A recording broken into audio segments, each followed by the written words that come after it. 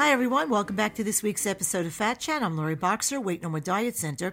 As we're getting closer to the summer, warmer weather, when people are more focused on the conditions of their bodies that they were able to hide all winter, I wanted to talk about an issue that unfortunately too many people do year-round, and that's weighing themselves too often.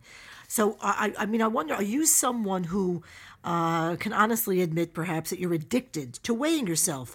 Daily? Multiple times daily? If yes, you are not alone, unfortunately. I meet people like that every day.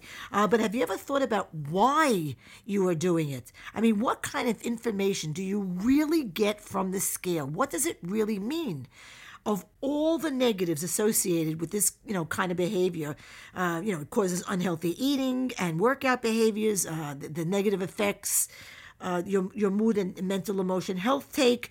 Just to name two, the one that's at the top of the list, and this I can tell you for sure, is that weighing yourself every single day makes you blind to your actual progress that you are making, that you're eating better, that you've got some discipline and structure in your life, that you're sleeping more soundly, that you've perhaps stopped snoring, that your menstrual cycle has returned to regularity, that your clothes are looser because you've lost inches, maybe that your rings and your watches are looser for the same reason, that you've got more energy, that you have more mental retention, that you're more productive at your job, that you have more endurance and stamina, and you get better workouts, and your skin looks better, and your hair feels better, and your nails aren't brittle, and your feet aren't swollen, that your blood work results are better, that medications have been lowered. And the list goes on and on.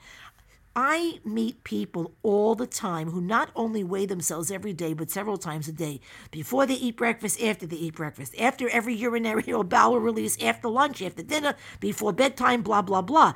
This is self-defeating for so many reasons, and not the least of which is because you can get on a scale 10 times a day and get a different reading every single time.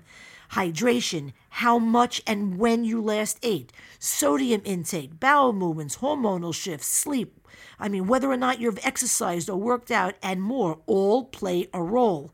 So true weight loss is measured over a week's time, not every day, not every 2 days, etc. The complete digestion process for an average adult takes up to 48 hours and more for larger people. So when you step on the scale, it's the result of what you've eaten 2 to 3 days back. If you so-called, lose it on a Saturday night, and weigh in the morning and see that you haven't gained any weight, you thank your lucky stars, and then you get back on track that day. But, lo and behold, you're up 2 pounds on Monday. That is the result of what you did 2 days prior. So look, as everybody knows, I see clients 2 to 3 times a week in the office, Monday, Wednesday, and Friday. They weigh in on the same scale, and most, given their schedules, usually come in at or around the same time of day or evening.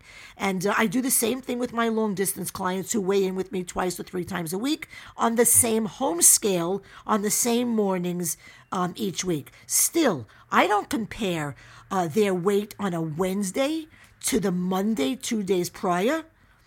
The true measure of how they did is by comparing their Monday weight to last Monday's weight, or a Wednesday weight to last Wednesday, or Friday's weight to last Friday. That is a true measure of weight loss. That is true measure of progress. Yes, of course, at some point, stepping on the scale is a good way to remind ourselves, where we are and to help us maintain a healthy weight. But even then, as I do with my maintenance clients, pick just one day of the week, 2 at most. And a good Friday and Monday is good, before and after the weekend. And then that's it. Week to week, same day, same time, or as close to it as you can get, possibly. That gives you an honest assessment of where you are. During the weight loss process, however, the best way, absolutely the best way to disappoint yourself on a regular basis is to check your weight frequently. And that's my Fat Chat for the week. Please visit LoriBoxer.com to read blogs, listen to podcasts, get info about programs, services, and fees, answers to frequently asked questions, and follow me on my social sites. Until next time, I'm Lori Boxer, Weight No More Diet Center. And remember, nothing tastes as good as being slim feels.